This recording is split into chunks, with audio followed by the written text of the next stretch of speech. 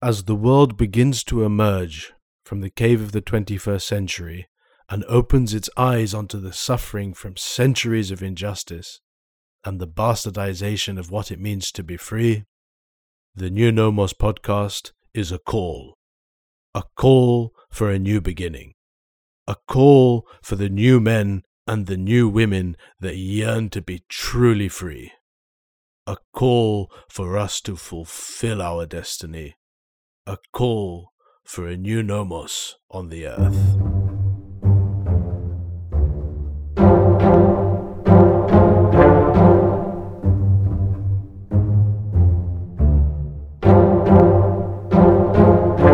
Welcome to the New Nomos podcast. I'm Abdallah Dutton, inviting you to join me on this journey of discovery, to define what the New Nomos is and what we need to get there. In February this year, Parkzame Saidi was arrested and held in custody by the Indonesian authorities under the pretense of using illegal currency within Indonesia. In reality, he has been at the forefront of re-establishing the gold dinar and silver dirham, the coinage of the Muslim world since the time of the Prophet Muhammad ﷺ, and the only accepted means that zakat can be taken on monetary wealth. Now, a week ago, on the 12th of October, Parkzame was exonerated from these charges. On hearing the news of the not guilty verdict, I reached out to him to hear his story and learn more about the importance of the gold dinar and silver dirham from a man that has not only devoted his life to reviving this part of Islam that has been lost for over a century, but someone who has maintained his conviction and persevered through a year of interrogations, months in jail, and a trial that lasted almost the entire year. This story is an education, it's heroism in action, and it is truly inspiring. So, without much further ado, I present to you episode 16, Paying the Price, the Gold Dinar and Silver Dirham.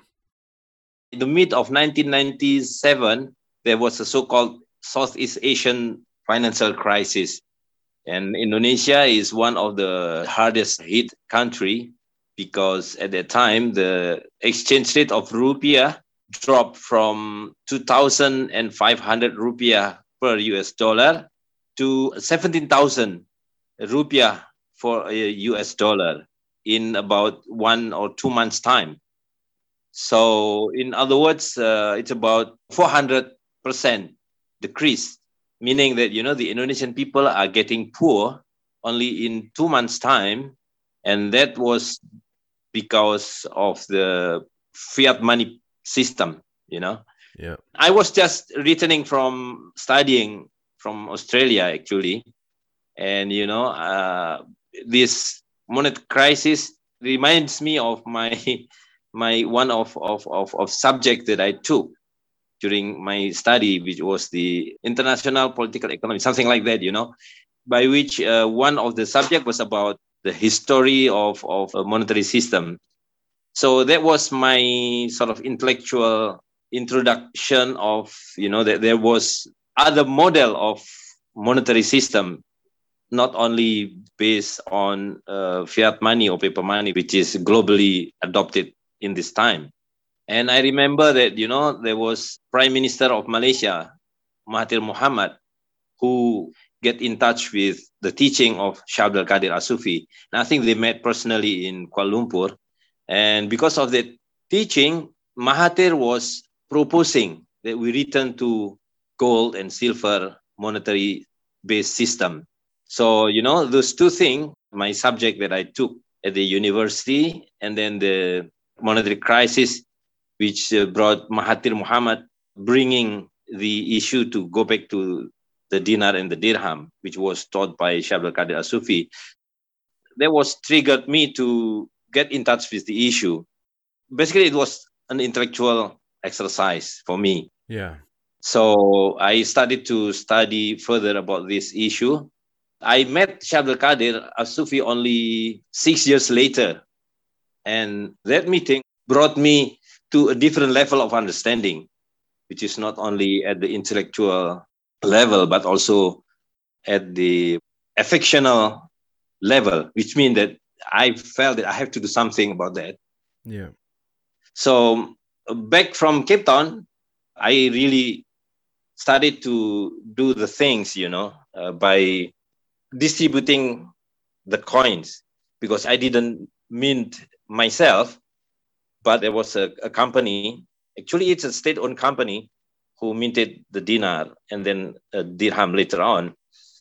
But again, most of the people understood the role of gold and silver just merely for investment purposes. And that was what makes what Syekh Abdul Qadir As-Sufi taught is different, because he insisted that gold and silver has to be circulated. And of course, from the Islamic perspective, it's directly related to the obligation of the Muslim to pay the zakat. And that is, the entry point of the importance of minting the dinar and the dirham, because then we have to establish one of the pillar of Islam, which is fallen down, which is the pillar of zakat.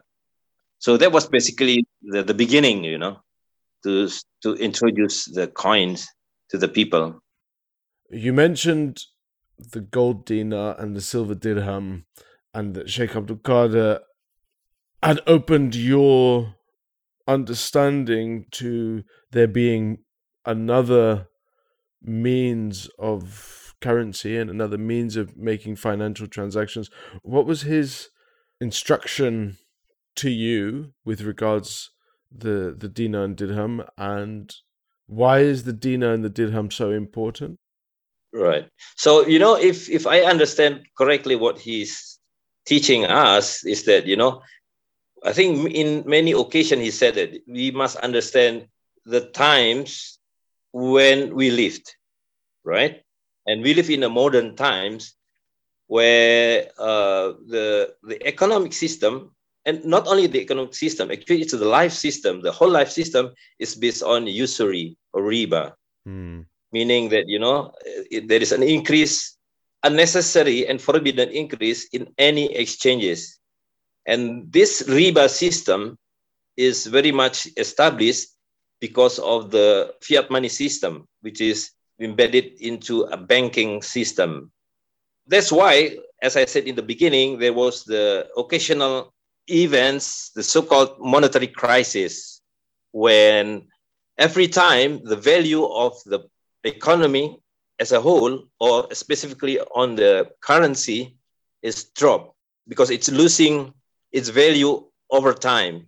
Because basically it has no value altogether, because it's based on, in the beginning it was based on paper, and nowadays it's just based on the electric pulses, the digital version of the money. The return to gold and silver is bringing back the real value, of course, in every commodity. But as we understand, by nature, people in the long history of their experiences chooses the best ones, which are gold and silver.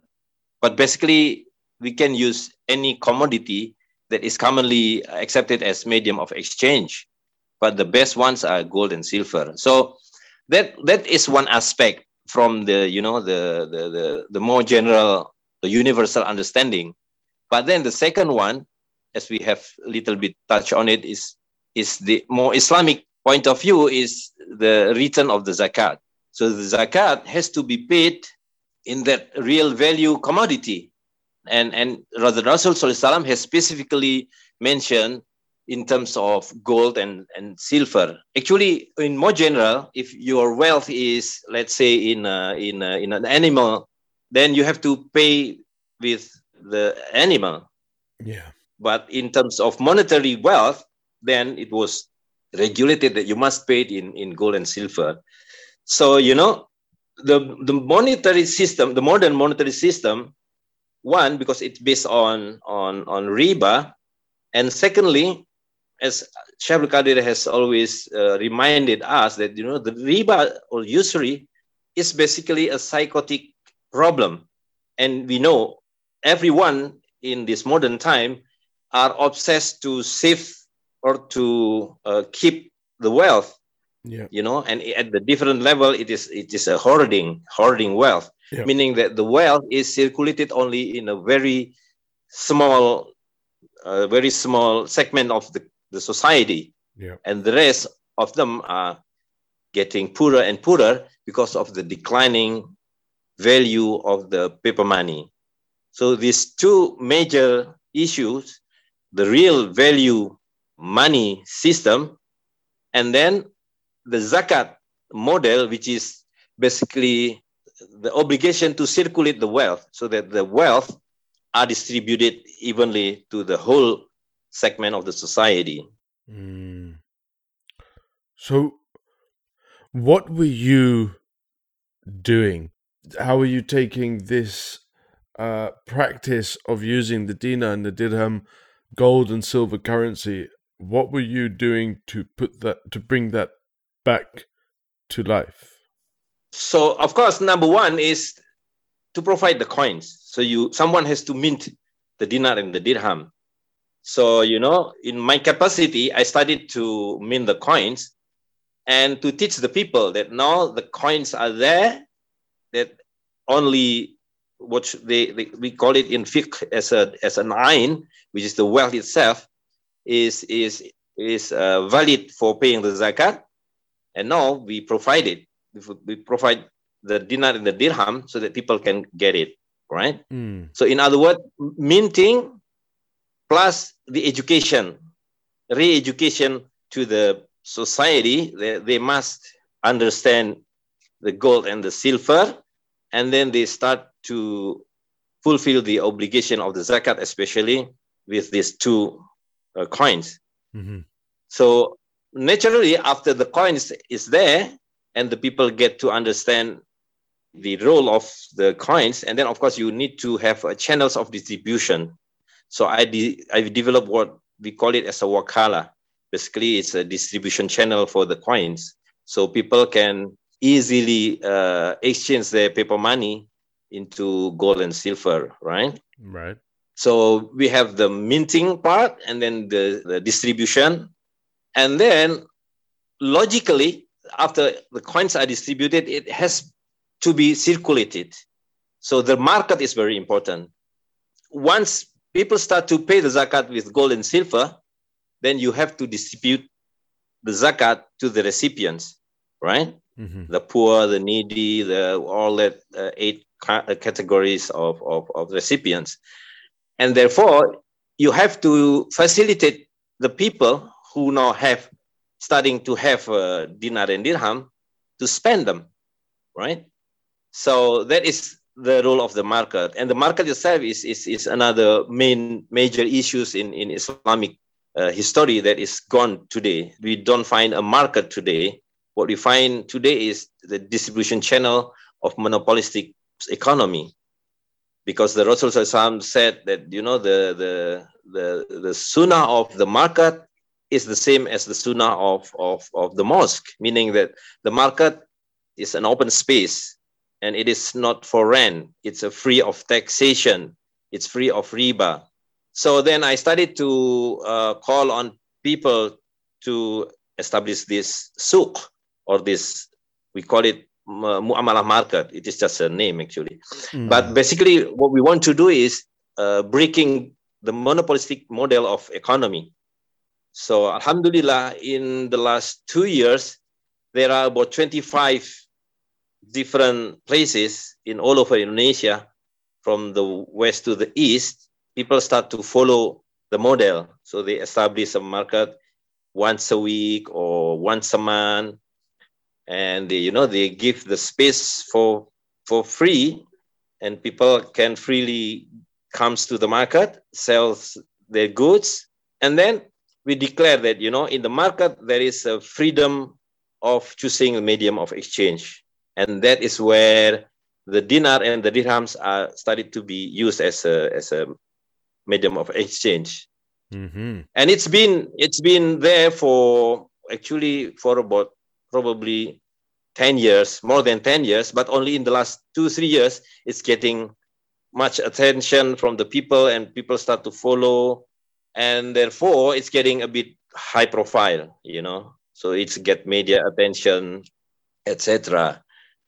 And out of a sudden, there was like a viral channel in YouTube that started to discredit this market. They started to inframe this market as something related to radicalism, or this pan-Islamism ideology, things like that. So it got attention from the authority. So, they thought that, these people are provoking that we are using foreign currency. So the dinar and the dirham terms are being twisted as if it is a foreign currency, which is, of course, forbidden to be used in the community, because, there is a legal tender law saying that it's only rupiah that can be used in the economy. And that's it. By the end of January, I was started to be questioned, and then the investigator came, and then out of a sudden, only in about 24 hours, I was arrested. I was brought to the police headquarters, and then they said that I'm doing a crime because of not accepting rupiah and because of introducing something foreign to the economy, etc., etc. And that is the beginning of this whole story of the arrestment and the ban of the Pasar Muamalah. Until, alhamdulillah, about a few days ago, there was the last session of the hearing in the court that the judges has declared that I'm not guilty. So, if we go back to the concept of dinar and dirham, I want to just, first of all, Indonesia is a Muslim country, correct? Right. Yes. 90%, I think. 90% of the population, and the population is huge, correct? What's right. It's about 200 million. Oh, well, more than 200 million, because altogether are 270 million. So it would be about 230, 40 million are Muslim. Wow. And the dinar and the dirham, the gold and silver coinage, is intrinsically Islamic. It's part of the transactions of the deen. And you are implementing transactions with the gold and silver dirham, the dinar and the dirham in your muamala market. And you have had a backlash from the government that has come to arrest you based on your revival of a truly Islamic practice. Is that right? Yes. Well, but it was a lot of misunderstanding, actually, from both the public and the authority. And because of the provocation of, a very little group of people who we can clearly see that they instigate what the so-called Islamic phobia in this country. So the Islamophobia has made, anything related to Islam has been something to be executed. So when they hear about the dinar and dirham terms, and then the mu'amalah terms, they thought that this is something dangerous to the country. That's why they quickly took me for further interrogation, etc., because misunderstanding and provocation. And in the beginning, I was already, when I was interrogated, I was already explaining that the gold and silver or the dinar and dirham is not a fiat money model, because it is based on, the value is based on its weight. And in fact, the terms dinar and dirham itself doesn't mean anything other than the weight standard that was set up by the Rasul Sallallahu. The dinar is a mithqal, which is, equivalent to 4.25 grams of gold. And the dirham was, there was a certain formula, which comes to 2.975 grams of silver. So they should have understood better in the beginning, and they could have, brought this case into different courts and not finally a court or judicial process, because actually it can be proven from the beginning that it doesn't violate any regulations or laws in this country. But, because it's became so politicized, they keep continuing the process. So I have to, even during the interrogation, there was a sections of the police headquarters, which is called the anti-terrorist detachment or something like that, and I was full 3 days interrogated by this detachment, because they thought that, I was part of certain underground separatist movement or something like that. But, of course, I can clearly defend myself that this is just part of the effort of establishing the pillar of zakat. And then by implication is even strengthening the economy of the people, because then the gold and silver are distributing widely to the people rather than just kept by the elite. So Alhamdulillah, after 15 sessions, there was some witnesses, some evidences. So the judges was in conviction that there was no crime in this process. What were you arrested for in the first place? Well, to create something resembling to currency. Okay. Which basically sort of, it's a kind of making of fake money, right? Right. But, interestingly, in this country, Indonesia, we only enacted the legal tender law by 2011. Wow, okay. Right? It's very, very, very recent. So we have been pursuing the economic model without any laws, right?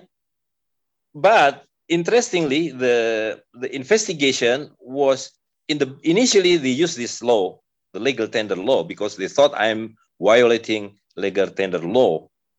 But somehow they couldn't find any proof, because the dinar and the dirham that we talk about is not the dinar or dirham of something like the Moroccan dirham or the Iraqi dinar, which are legal tender. Yes. And foreign currency in this country's context, right? So this is something that I didn't know at all, that there was another law, very old one. Well, old in terms of Indonesia, because it was law number 1, 1946.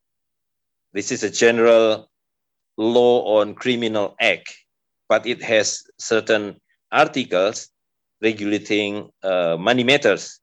And historically, this law was enacted because Indonesia was just a newly independent, right?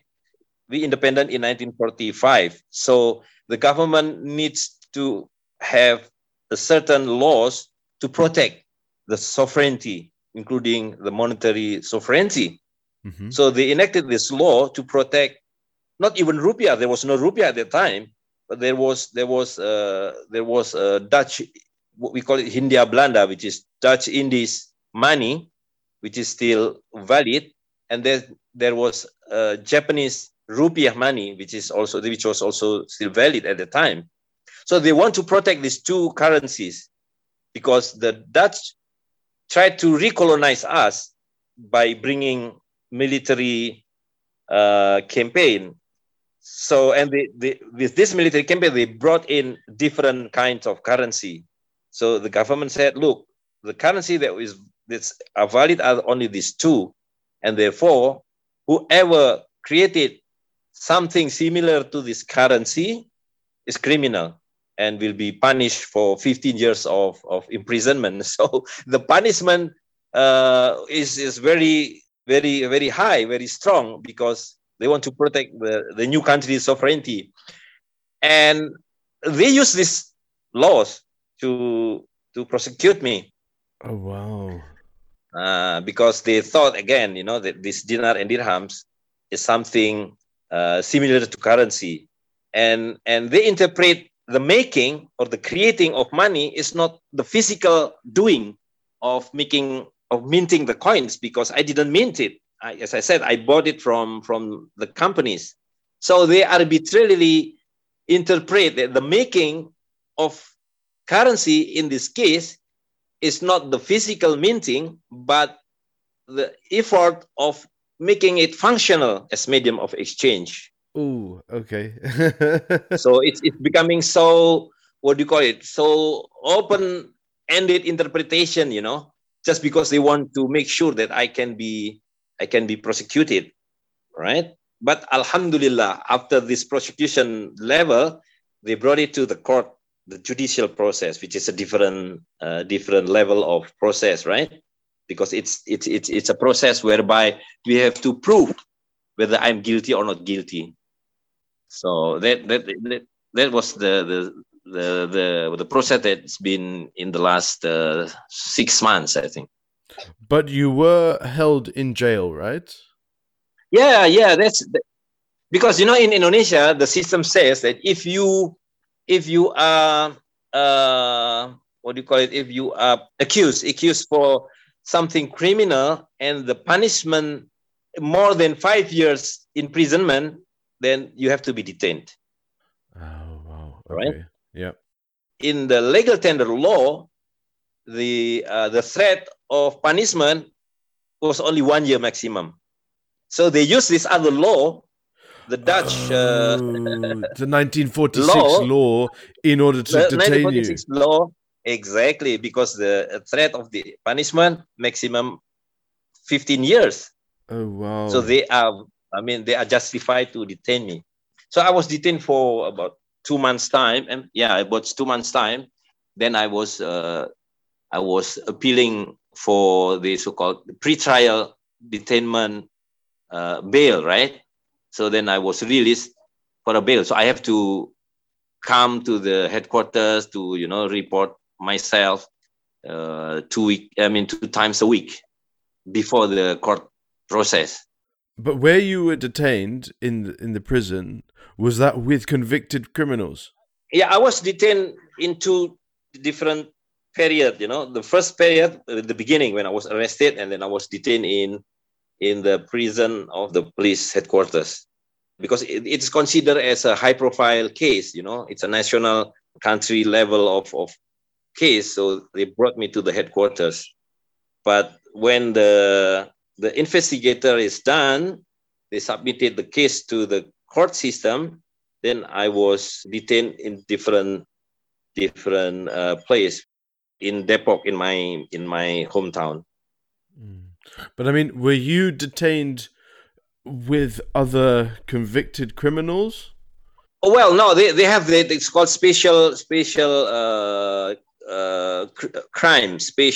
crime section or something like that. So I've been detained in the different block. So with me was the white collar criminals, the so-called white collar criminals. Okay. So it's a banking case, insurance case, things like that, but not purely criminal, like people who murder or theft, or it's a different section, different blocks. And did you meet any interesting people under your detainment?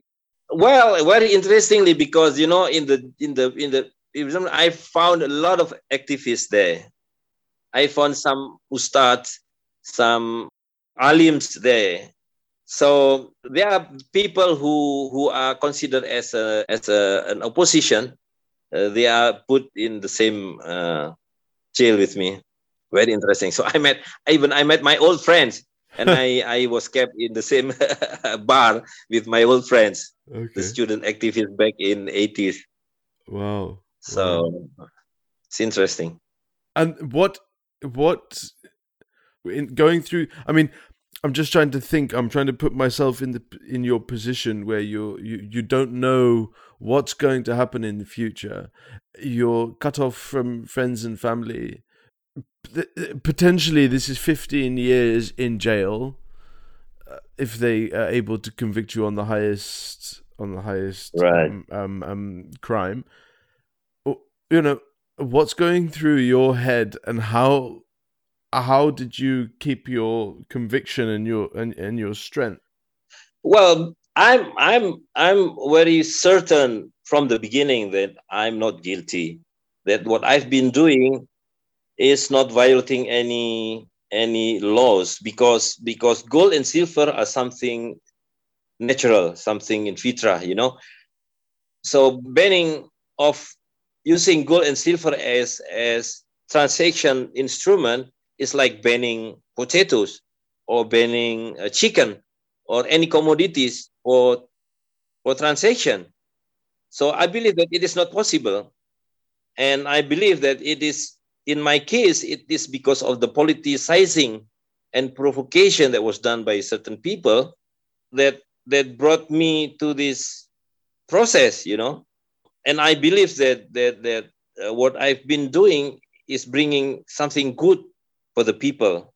I don't see what makes me fear that they will prosecute me, because I believe that this is something natural, something that cannot be criminalized. You know, even though I understood that, you know, in the global system, the IMF has forbidden the members to use gold and silver as money, but that's only bind the members, which is the central bank. They don't bind me. You know, I'm a free man. Yeah, so that beliefs that makes me, you know, certain that I will be free. What was your experiences through the hearing? I mean, you said there were 15 separate hearings. Right, right. What was happening kind of each step of the way? Well, you know, the hearing process is a logical steps. The first one was sort of the presenting the charges, the suits, right? And that was the prosecutors. And then the secondly was from my side defending my position by presenting the so-called objection. Then again, the prosecutor will respond to our objections. And then there was the so-called interim decision by the judges who reject our objection and basically said that, you know, we have to pursue all the process to really assess the evidences, whether it's proven or not proven. And I felt, you know, in the beginning, I felt, oh, it's going to be really bad. But then I understood later on, you know, that this is the better process, because then we pursue, you know, the whole assessment to come to the objectives decision. The only worry that I have, as people may know, you know, the judicial system, the whole bureaucratic system in this country is not very objective, because it's always been political. It depends on the regime who is in power, Yeah, right? yeah. And I already said before, that this time there is some kinds of Islamophobia Yeah. there in the government level. So the only fear I have is that the judges cannot be either objective, or there will be an intervention, political intervention into the judicial process. Wow. But Alhamdulillah, it's proven that it doesn't happen, because I appreciate the judges. There are 3 members of panel of judges in my case, and they are really objectives, and you know, I don't see any political intervention. And at the end, I can see that they have made a strong argument of their verdict to make me unguilty, and you know, to set me free. Amazing. Yeah, and the interesting thing is that one of the consideration that the judges mentioned to make me unguilty is because what I've been doing is really providing the coins for the people who wants to pay zakat. And zakat is an obligatory ibadah for the Muslim, and therefore it's the constitutional rights of the citizens to do it, right? So therefore, and the rest is more technical, like the gold and silver coins are not currency, but it is commodity, and therefore the transaction with these two are bartering rather than trading in a conventional sense, Yeah. because selling and buying will be needing a currency, but bartering is commodity to commodity. Based on those considerations, the judge said this is all right. It doesn't violate any laws. The judge mentioned the Quran to support his argument. The first of Taubah, I think verses 34, 35. When Allah Subhanahu wa Ta'ala said, it is a great punishment for those who hoard the wealth and who doesn't spend the wealth for things. And that refers to the obligation of paying the zakat. And it was specifically mentioned it is forbidden to hoard gold and silver. And then the judges also mentioned there is a tradition of the Prophet ﷺ ordering the Muslim to pay the zakat when their wealth reach a certain amount of time and numbers. In this case is 20 dinars and 200 dirham. And therefore, to be able to fulfill this obligation, there has to be coins, right? So I don't think there is counter argument that can challenge this Islamic obligatory, because I have to mention also this at this stage, the verdict of the judges is not final yet, because the prosecutor has the right to object it through what they call it as an appeal, right? An appeal process, but not to the higher court, but directly to the Supreme Court. But we hope, because the argument of the judges are so clear and so strong that they don't pursue this further legal process, because they have 2 weeks time to think and decide whether they are going to pursue to the further legal process or not. And if they don't do it, meaning that this verdict has what do you call it? The Dutch term for this is inkracht, meaning that it's a final. Okay. Inkracht. So once it's a final, then it's the most important thing is that the use of dinar and dirham is becoming legal officially. I mean, based on legal verdict of a court, because it's so far the people are still having some doubt, whether using dinar and dirham is legal or whether it is not violating any regulation, etc. So we have so much difficulties in convincing people. But now, with this verdict, the people will certain. Well, that's what I was thinking. Now I was like, through this whole journey that you've been on, I mean, I've received videos in support of you. We've seen articles online, and there's been media attention to your cause. And I'm thinking now, surely having gone through this whole process and now getting the not guilty, that's some really good marketing. Yes, of course. Yeah, yes. I mean, as long as you're in the papers, then right.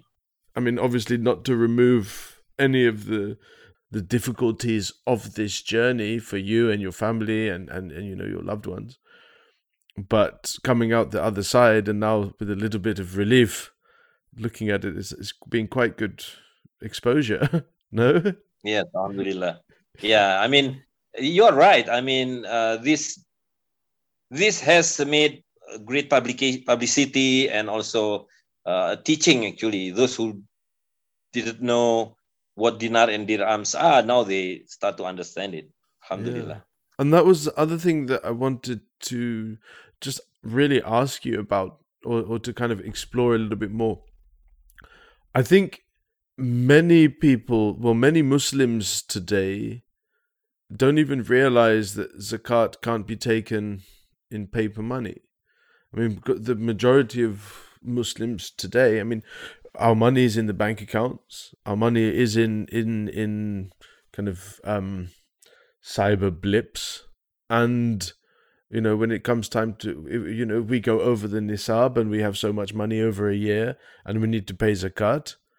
Then the majority of us we just pay it in whichever currency we have it held in.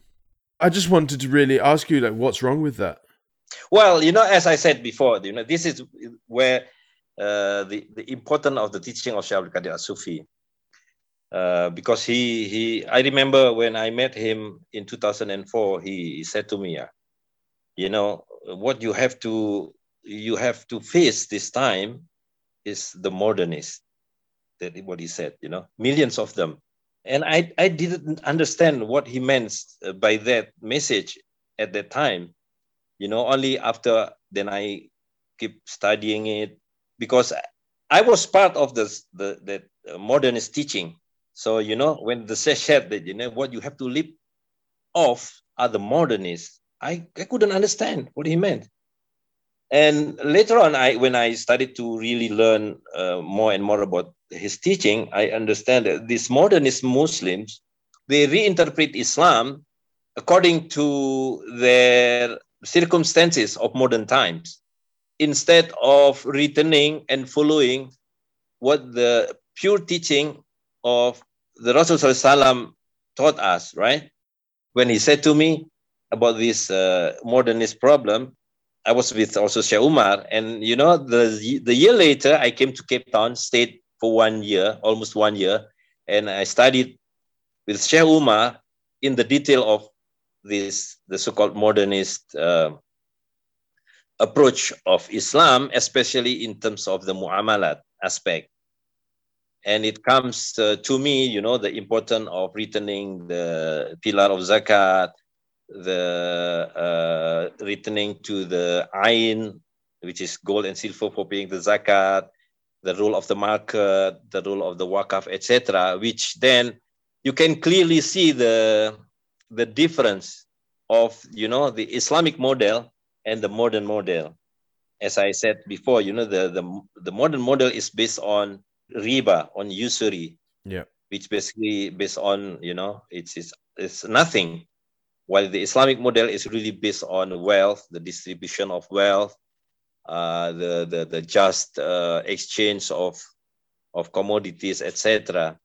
So what I've been doing basically is just I'm trying to implement what our teachers has taught us, because I understand that ilm and amal have the same root of letters, right?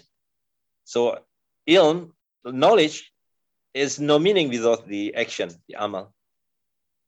So once you get understanding of, that's what also Syekh Umar always said, someone can only understand something once he or she does the thing.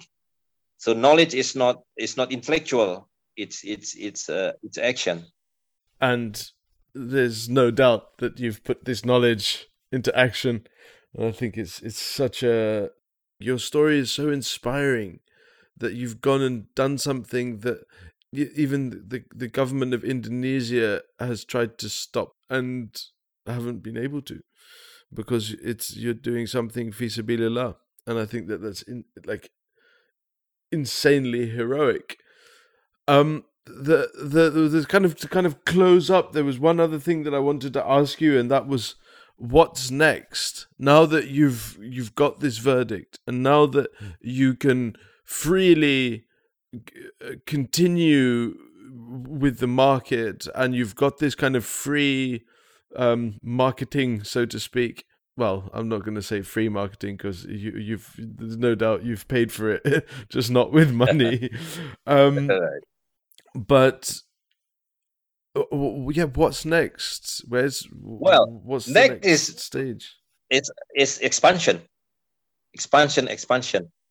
So you have to work more, you have to teach more, you have to take action more.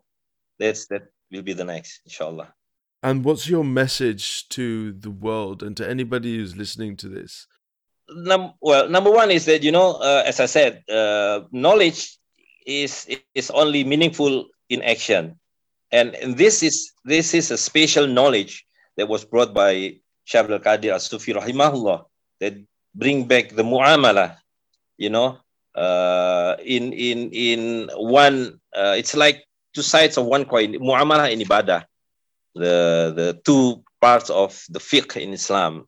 So that's number one, that what is taught can be done, and you have just to do it. There is nothing can stop you, because it is the truth.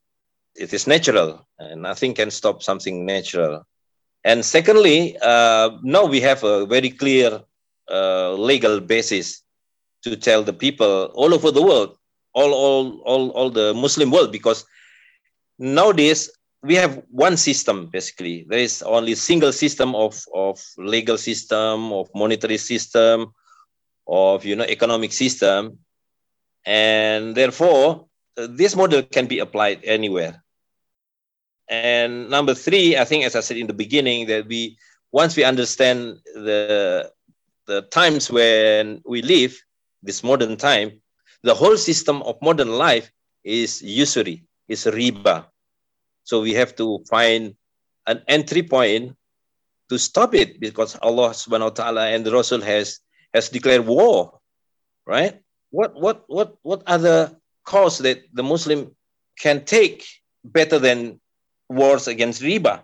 Because as I remember, Shaykh Abdul Qadir As-Sufi rahimahullah said, quoting Imam Ghazali, he said, when you live in a time or place where gambling is common, you have to be very strong against gambling. And where you live in a place or time where prostitution is prevalent, then you have to be strong with prostitution. And now, these modern times, we are living the whole life under the riba system. So we have to be very strong and strict towards riba. And Shaykh Qadir Rahimahullah has shown us the way, has shown us the strategy of mitigating riba. Wow. And at the same time, returning the pillar of zakat. And at the same time, bringing back the just of the economic system. And at the same time, bringing fitrah in the life of the community. And at the same time, society, and at the same time, leadership, and at the same time, health. Exactly. And so on and so forth and beyond. I mean, it's Islam. It's perfect. Alhamdulillah. Thank you for listening to this episode. Park Zaim Saidi has set the precedent, and his victory is not only a victory for himself and his work in Indonesia, but it's a victory for Islam. A victory that reawakens the practice of zakat as it has always been, with zakat paid and distributed in a medium that holds intrinsic value and circulates within the society through markets and trade. While this example may be all the way in Indonesia, we have seen it put into practice. And now the use of the dinar and dirham is legally accepted by the verdict of the Indonesian National Court, which opens the door onto the expansion of this truly Islamic model across Indonesia, elsewhere across the Muslim world, and beyond. Thank you.